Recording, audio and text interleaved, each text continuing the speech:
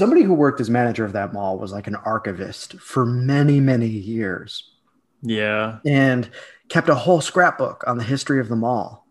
Like an And aerial shot of like the opening week or something of the and it's parking just lot in the packed. mall. Yeah, it's packed. Find out that there were powerlifting meets held there. Yeah, that was lit. And she was just like, "Oh, I think I know that guy." Yeah, he was a school teacher, and I'm like, yeah, that's definitely an archetype, like Yeah, Alabama middle yeah, school teacher who also goes to meets. yeah, yeah. Who's got a sick total? Yeah.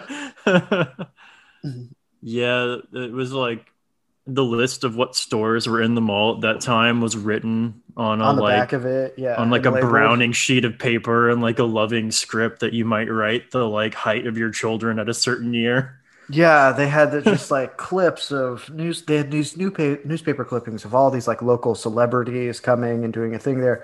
And the mall still has events, but one of the things that Robin says at the beginning of the documentary that sets the tone for me for the whole movie is she it's a flower shop, right? So that's what she does.